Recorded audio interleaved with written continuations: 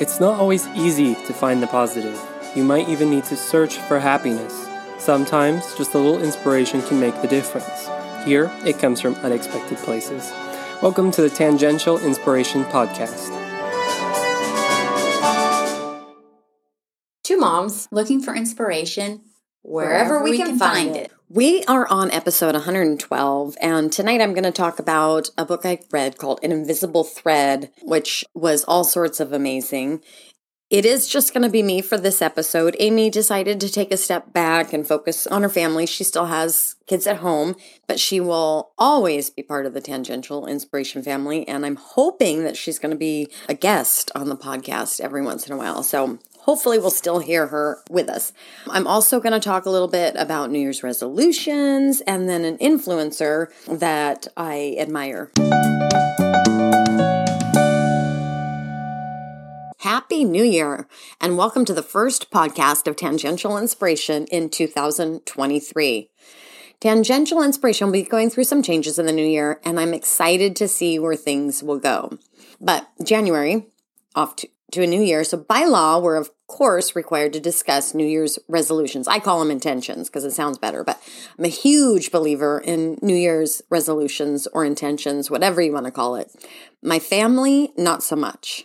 I see New Year's as a time for taking stock of my life, figuring out where I want to be and how I might achieve it. I'm a planner, so looking forward for a whole year is exciting to me. I also love setting goals. I don't always attain the goals I set, but I think it's important to set some goals to work towards. As long as you're making progress, I know for some, the pressure of setting resolutions can be difficult, but I love it. And just a little bit of progress is better than if you hadn't set any goal at all. According to the History Channel, the act of setting New Year's resolutions started about 4,000 years ago with the Babylonians. They were the first to celebrate a new year. It was at the new year that they crowned a new king or repledged their loyalty to the reigning king. They made promises to each other and to their gods. They believed if they kept their promises, the gods would bestow good fortune on them. Otherwise, they would be out of favor with their gods. Later, Julius Caesar would start a new year for the Roman calendar on January 1st. January was named after the Roman god Janus. In Roman mythology, Janus had two faces, one that looked forward and one that looked backward. This symbolized reviewing the past and looking toward the future. The Romans would make sacrifices to Janus and make promises of good conduct in the next year to gain God's favor. Early Christians used New Year's as a time to think about past mistakes and resolving what to do to be better in the future. They would hold watch services on New Year's Eve to pray and make resolutions to be better for the new year. I have to admit, my resolutions have been primarily about bettering myself. After all, I'm the only person I have complete control over. These resolutions have always included some sort of fitness goal, sometimes weight loss, and always the pledge to eat better. I can even justify eating a little more junk food over the holidays because I know come January 1st, I'm going to eat better and exercise more. I set other goals that I want to achieve as well. Sometimes they may be work goals, but more often they're things that I want to accomplish. It might be doing a run or writing on a regular basis, but they have to do with accomplishing a goal I've set for myself. And I love, love, love to check things off my list. So much so that sometimes if I forget to put something on a list and I've done it, I will write it on the list just so that I can cross it off. However, since I started this podcast, I've really focused a lot of attention on people who might make small differences, but those differences can be extremely meaningful for others. This year, I want to make resolutions about making a difference. I'm not going to change the world. I might not even make a difference in more than a couple people's lives, but I'm going to do what I can. And even if I can help make a difference for one person, I think that's worth it. And if everyone included a New Year's resolution to make a difference somewhere, think of all the good that would come from that. Millions of people all affirmatively pledging to themselves to do something that could make a difference. It's great to work on improving yourself, and I'm the first person to say that everyone should make a resolution for self-improvement. I'm also saying that we should look beyond ourselves and resolve to do something that helps someone else as well. So that's going to be my goal for this year. Some of my suggestions for myself and others: have your family help a community. This might be helping feed the homeless, running a food drive, playing music for a retirement home, or cleaning up a neighborhood park. The important part is doing something as a family that helps out others. You could even make it a monthly activity. Try to perform one random act of kindness each day. It might be something small, like helping an older person with their groceries, or something more involved, like volunteering at a food bank one day. Buy someone a coffee. Big or small, every day, look for an opportunity to help someone. With the thought of the coffee, I know that people love to buy a coffee for the person behind them, but I read a great story about someone who, instead of doing that, they went to a school and paid off someone's lunch bill that they couldn't afford to pay. So anonymously, of course, but I thought that was a great idea. This one I love. Dive through your closet and find clothes, hats, shoes, or whatever that you haven't worn recently and donate it. You can give your items to a charity or even someone you know who might enjoy them. It gets them out of your closet and to someone who actually will use and appreciate them. Find a charity that you can get behind and volunteer there. You might volunteer once a week, once a month, or just for some big fundraising event. Charities are often desperate for help, and volunteers can make a huge difference. Figure out what charities speak to you and find a way to help. Even if you don't think you have a way to help, I guarantee you that they have a place for you.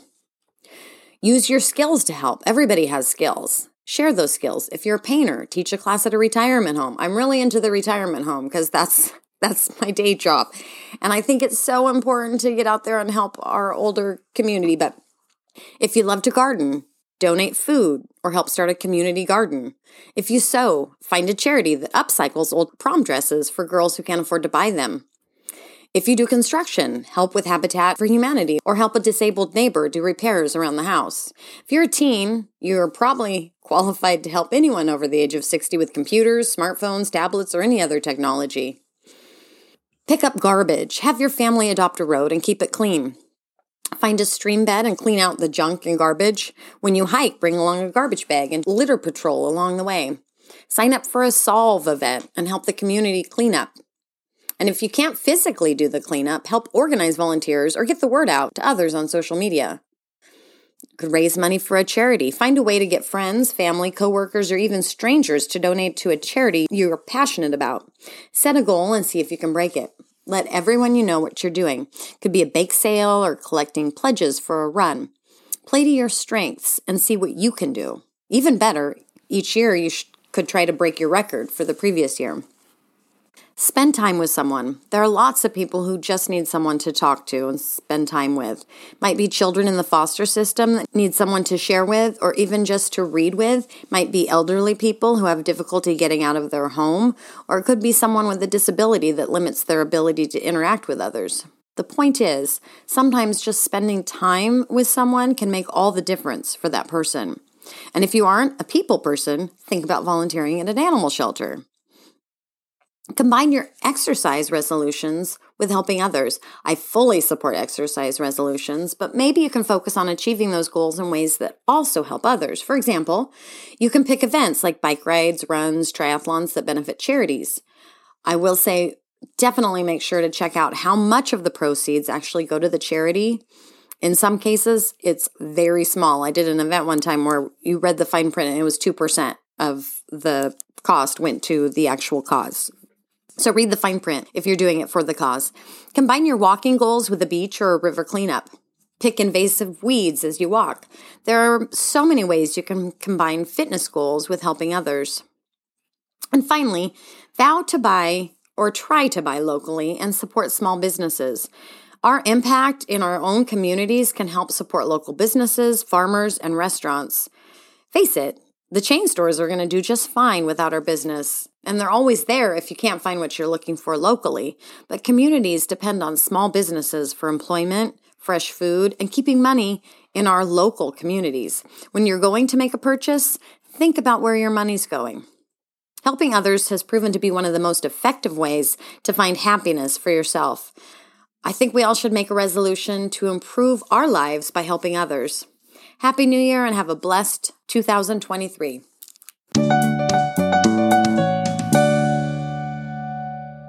I'm just going to start with a little part that Laura Schroff had in her book, An Invisible Thread. It noted that there's an ancient Chinese proverb that tells of a deep connection that exists between two people from the moment they step on this earth. This proverb states that these two people are so deeply connected that they're destined to find each other and in some way impact each other's lives. In some cases, they're meant to find each other in order to save a life, possibly even their own. Other times, they're meant to find each other to help one another get through a difficult life situation. This deep, even spiritual connection is said to tie these people together by an invisible thread. The invisible thread bound between two people, regardless of the circumstances, is said to be unbreakable. I'm just sharing that because I had to look up. The book that I read by Laura Schroff is called An Invisible Thread, and it is about two people that just happened to find themselves, on the same street corner and became really close friends, but it never went into the meaning behind an invisible thread. I just wanted to share that because the title is very meaningful once you know what it stands for, what it means, and why she named it that. And it kind of unfolds during the whole story. So we've all walked by people on the street panhandling, often trying to avoid contact. It's a very uncomfortable feeling. Usually leaves me feeling guilty for not doing anything. And seriously, how many of us walk around with change or cash anymore?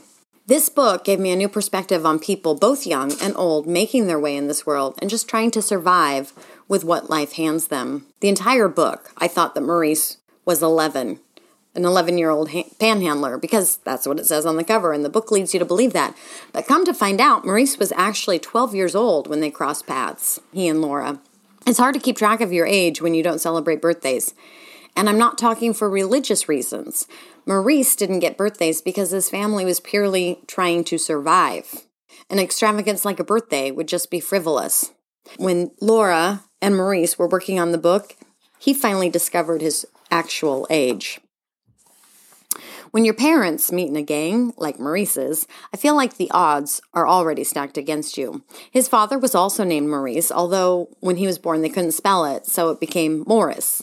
He was only about 5'2", but apparently extremely tough. People on the street would call him Lefty, not because he was left-handed, but because he would knock people out with his left arm.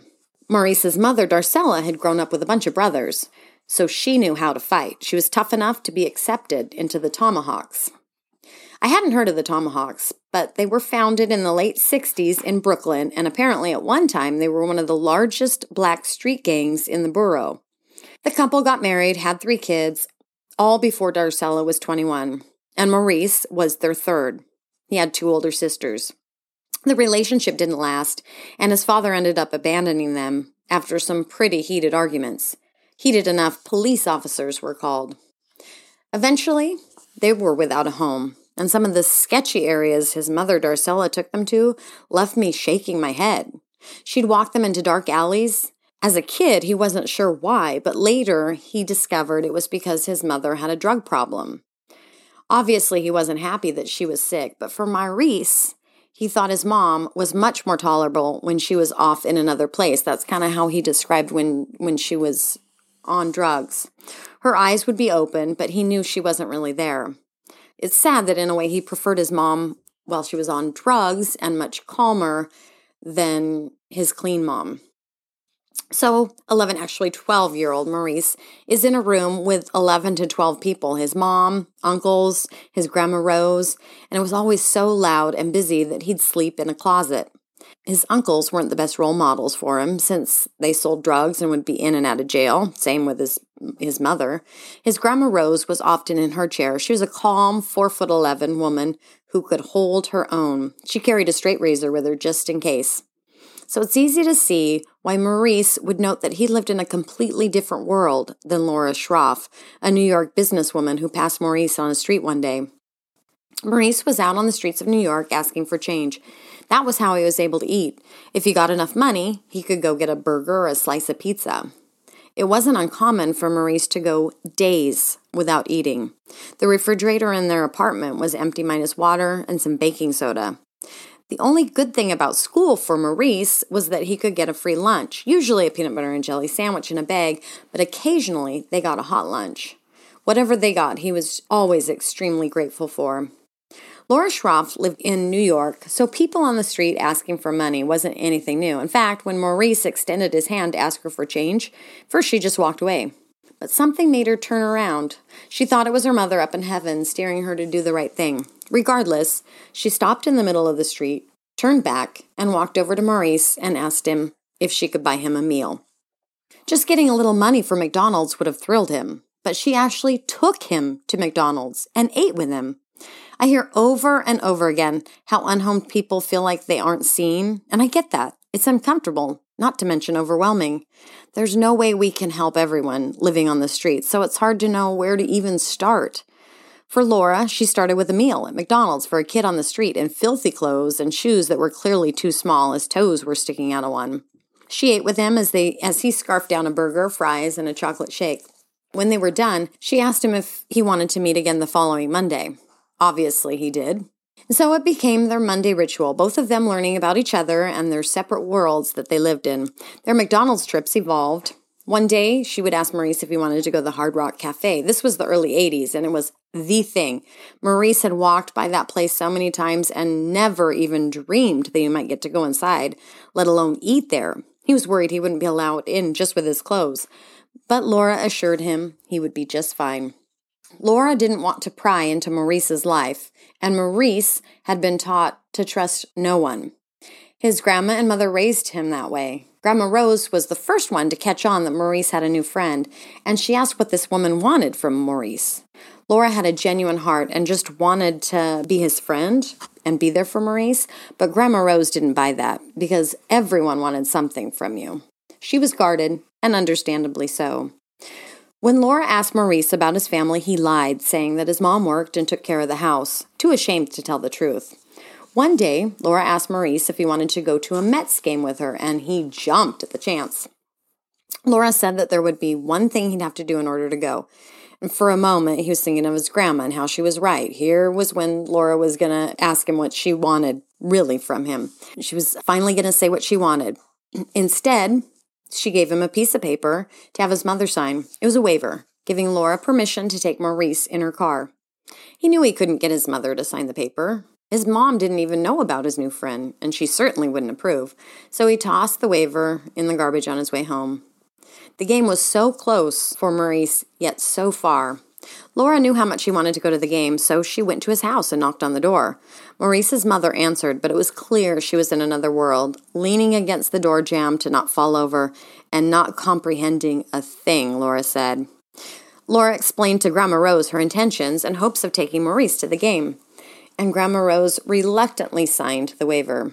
It would have been so easy for Laura to just drop the whole thing when Maurice failed to get the waiver back to her, but she was persistent, and I so admire that persistence. It changed Maurice's life. That visit upset Maurice, not because Laura witnessed how they lived, but because he was nervous for her safety. She had crossed into a world she didn't understand and had no idea how to survive. Maurice made her promise that she would never return to their apartment again, and she kept that promise.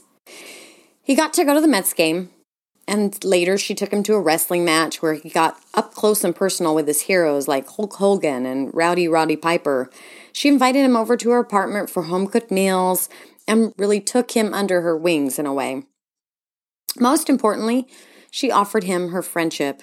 She told him to call whenever he was hungry, and he took her up on that. She trusted that he would never take any of the coins from her coin jar, and that had at least $1,000 of quarters, nickels, and dimes. That would have been a lot of meals for Maurice, but they only had that trust discussion one time, but it stuck with Maurice. She trusted him enough to share her life stories about her alcoholic and abusive father. Working at a bar certainly didn't help with his alcoholism. The kids, Laura and her siblings, learned to listen for his car turning on their street so they could hurry up and close the windows. They didn't want the neighbors to hear the yelling. One day her little brother Frank had been playing with one of their dad's tape measures, and somehow he found out. He marched over and grabbed Frank's baseball mitt, his one prized possession, and with all the kids crying and begging and screaming to leave it alone, pleading, in front of them he shredded it with a pair of scissors. It meant a lot to Maurice that she would be so transparent that way, sharing her pain and opening old wounds. She was a very successful businesswoman. From simply her appearance, no one would even have any idea the pain she had endured growing up. Maurice trusted her enough to ask if she might attend his school conference. Laura was willing to do that if Maurice made sure that his mother was aware of the situation. She really knew full well that his mother, Darcella, would never make it to the school conference. His teacher, Mrs. Holmes, made quite the impact on Laura, reminding her that she couldn't just pop into Maurice's life when it was convenient for her. In his young life, he had already had his share of disappointments. Mrs. Holmes didn't want Laura to end up another one of those. Laura most certainly didn't want to disappoint Maurice either, but at the same time, they lived in very different worlds. Laura was shocked one day when she reminded Maurice to blow his nose, discovering he didn't know how to do it. No one had ever taught him how to blow his nose. He didn't have good hygiene, and the kids made fun of him, which got him into fights at school. His burgundy sweatpants were always filthy, but they were all he had, at least until Laura. Maurice got to know the doorman at Laura's building, and he would bring his laundry there, the clothes she bought him. She'd bring his homework. It was quiet there, and he could eat. Laura taught him how to set the table, how to use silverware. I don't think he ever had a steak before Laura, and he most certainly didn't know how to cut it. One Christmas, they went to Laura's sister's house, her name was Annette, to celebrate, and Maurice just marveled at the dining room table. At his house, he was lucky to get food, and when you did, you ate it wherever you could. He couldn't believe how long people would sit around the table and just talk and laugh and visit. He knew that someday he wanted a dining room table. It's funny that meant so much to him versus the gifts. The only gifts Maurice had received included a little toy car from his uncle when he was 4, and his grandma offered him a little white thing when he was 6. That little white thing ended up being a joint. When he was 10, he went to the Salvation Army for Christmas, and they allowed him to pick out a used toy from the cardboard box. He picked out a white teddy bear with a little red heart. That was his first present. With Miss Laura, he got a remote control car, which they left at the apartment since it wouldn't last at his apartment. It would get stolen. Maurice had left a present for Laura, too, his white teddy bear, the only possession he had, really. One time, he went to Laura's apartment because he was so hungry and desperate for food. Laura fed him and then tried to come up with a solution to make sure it didn't happen again. After all, he was only getting food on Mondays with her. She said she could either give him money to buy food, or she could make him lunch every day for him to pick up on his way to school. He asked if she could make the lunch in a brown paper sack. Of course, Laura said yes. That wasn't a big deal, but she asked him why. Maurice saw all the other kids at school bringing lunches in their brown paper bags, and for him, that was proof that someone cared about them. So, of course, Laura started making lunches in a paper sack. Laura eventually met a man, got married, and moved out of the city. She would see Maurice usually every other week, but life and circumstances got in the way. When Maurice was 16, he dropped out of school after they had put him in a special ed school. He went, but he realized that the kids he was with were students that had developmental disabilities. They weren't like him, neglected kids. So he dropped out and tried to get a job. Maurice didn't want to be like his uncle, selling drugs to make money. Sadly, that seemed like the most practical route. Maurice's first job was when he was 6 years old. He worked for a guy that they called Snake. Basically, he was a pimp who wanted Maurice watching for cops. If the lady spent more than 5 minutes in a car, he was supposed to knock on the window. There were nights that he made $100 keeping an eye on things for Snake. Maurice applied to and was rejected from 3 messenger jobs. He finally got a chance with the 4th one and was making $8 an hour at Bullet Messenger Manpower. He was finally able to rent a hotel room for $45 a night. It was dirty, dangerous, and really it was a by-the-hour hotel, but it was the first time he had had a bed of his own to sleep in. Plus, it beat sleeping in the Kung Fu Theater. That's what they called the Times Square's theater. Before he could afford the hotel room, Maurice would buy a ticket to the Times Square Theater and just sleep in the back, where no one would bother him. Apparently, he saw Coming to America so many times he could recite the entire thing. He would occasionally make it to the YMCA to shower, and that desperate situation was preferable to his home life, which just blows me away that that's the case. Things were that bad for him at home. Both Laura and Maurice continued to have their share of life's roller coasters and lost touch at times. I don't want to give away the book since I think people should read it. I was amazed with how close these 2 strangers became. Two strangers from two very different sides of the track. Weird that they lived within blocks of each other in New York, and yet were in such different worlds. Starting with something as simple as a meal, these two found their similarities and really taught each other a lot, which is what I think friendship is all about, learning about each other, not changing each other. Maurice is married and trying to get a construction business off the ground. Some might consider the apartment they live in run down, but it's home to Maurice, and he's happy, especially because it has a dining room table. Maurice and his family helped celebrate Laura's 50th birthday, where he gave a speech sharing that Laura had saved his life. I loved their tributes to each other. Maurice said, "Miss Laura, I consider my childhood a gift. As hard as it was, it taught me the right way to raise my own children. I saw what my father did, and I might have grown up thinking that was the only way to be a dad. But then I met you, and you taught me there's another way." Laura would say to Maurice, "All my life I carried the bad things in my childhood around with me, and they made me sad. But then I met you, Maurice, and you were so brave. You taught me the most valuable lesson about life. You taught me not to feel bad about the things I don't have, and instead feel blessed by the things I do have. You taught me that the true blessings in life are often right there in front of you, maybe even standing on a corner holding out their hand. And that's how you saved me, Maurice." It's a beautiful read about their friendship, but I took away more than that. I appreciated Maurice's perspective on life. He didn't wallow in his misfortunes, but he was always looking ahead. He was always thinking of others. He'd pack up leftovers to take to his sisters so they could have food too. One time Laura sent home homemade cookies back for the sisters, and Maurice asked if he could also take them some milk because he wanted them to experience the cookies and milk, just like Laura had given him. Maurice didn't hold a grudge towards his mother, and while he had a hard time with his father, he still felt sorry for him and even gave him his final wish, naming his first son, Maurice. I love that Laura listened to her heart and went back to take Maurice to lunch.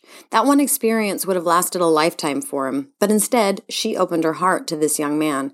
She trusted him before he had earned it, because she saw something special in Maurice.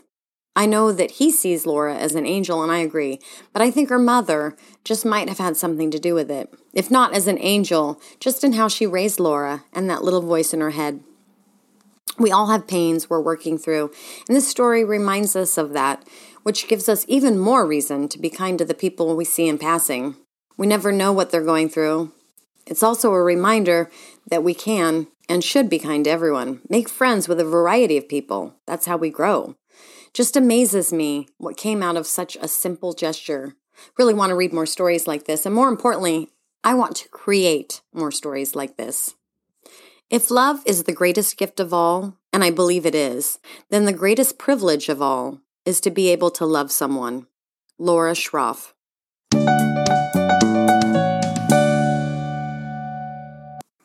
Usually not a fan of influencers. It's no surprise. There's so many of them that are famous for being outrageous or just rude.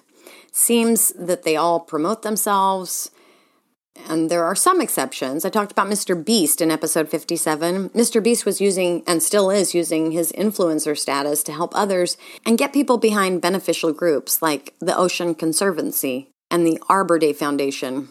Ari Kananen is another influencer whom I can get behind. Ari's from Finland and is known on YouTube as the Queen of Cleaning. Ari has over 1.3 million followers on YouTube, and she's only 28 years old. Her YouTube channel is all about cleaning. As she says, the dirtier, the better. Now, contrary to what my children might tell you, I don't love cleaning, but I do love the result. I love a clear, clean counter. I love a freshly mopped floor. I love the order that cleaning brings, the satisfaction that comes from cleaning a room and having everything in its place. Unfortunately, my children and my husband don't share that same joy. They're content with, it's clean enough.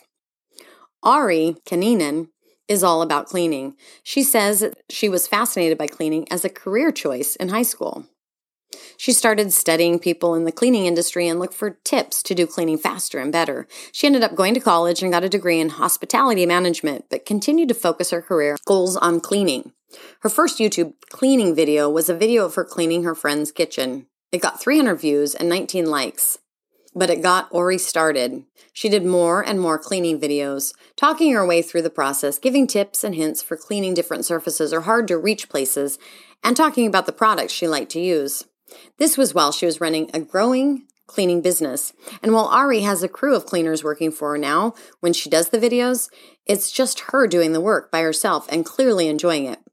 As her YouTube audience grew, she started to get people reaching out to her with questions about cleaning, which she tried to answer. One day, she got a request for help. A fan's family member had committed suicide in the family home, and the family could not bring themselves to clean up.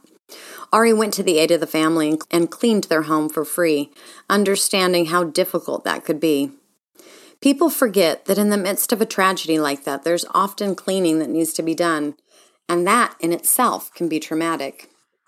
Ari continued to receive requests for help. Obviously, Ari could not help everyone who asked, but she chose viewers who had difficult circumstances, such as mental illness, to help clean. Her popularity began to grow, and she started to get sponsors.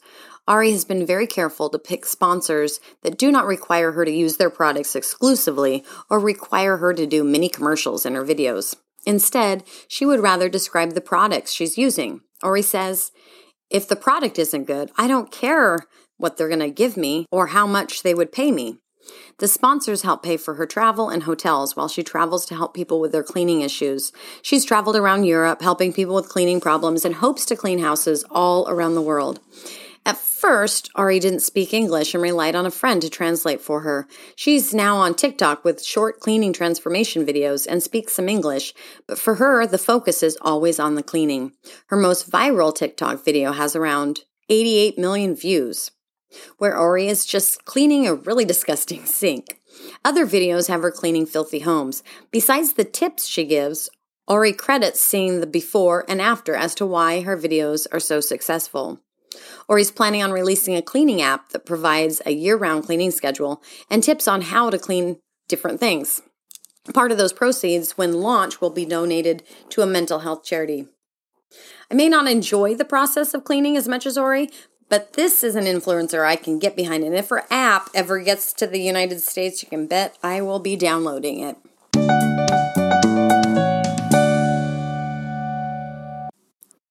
An invisible thread connects those who are destined to meet, regardless of time, place, and circumstance. The thread may stretch or tangle, but it will never break. An ancient Chinese proverb.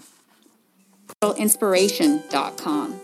Our website has all our podcast episodes, show notes, stories, follow-ups, and links to websites and books we talk about.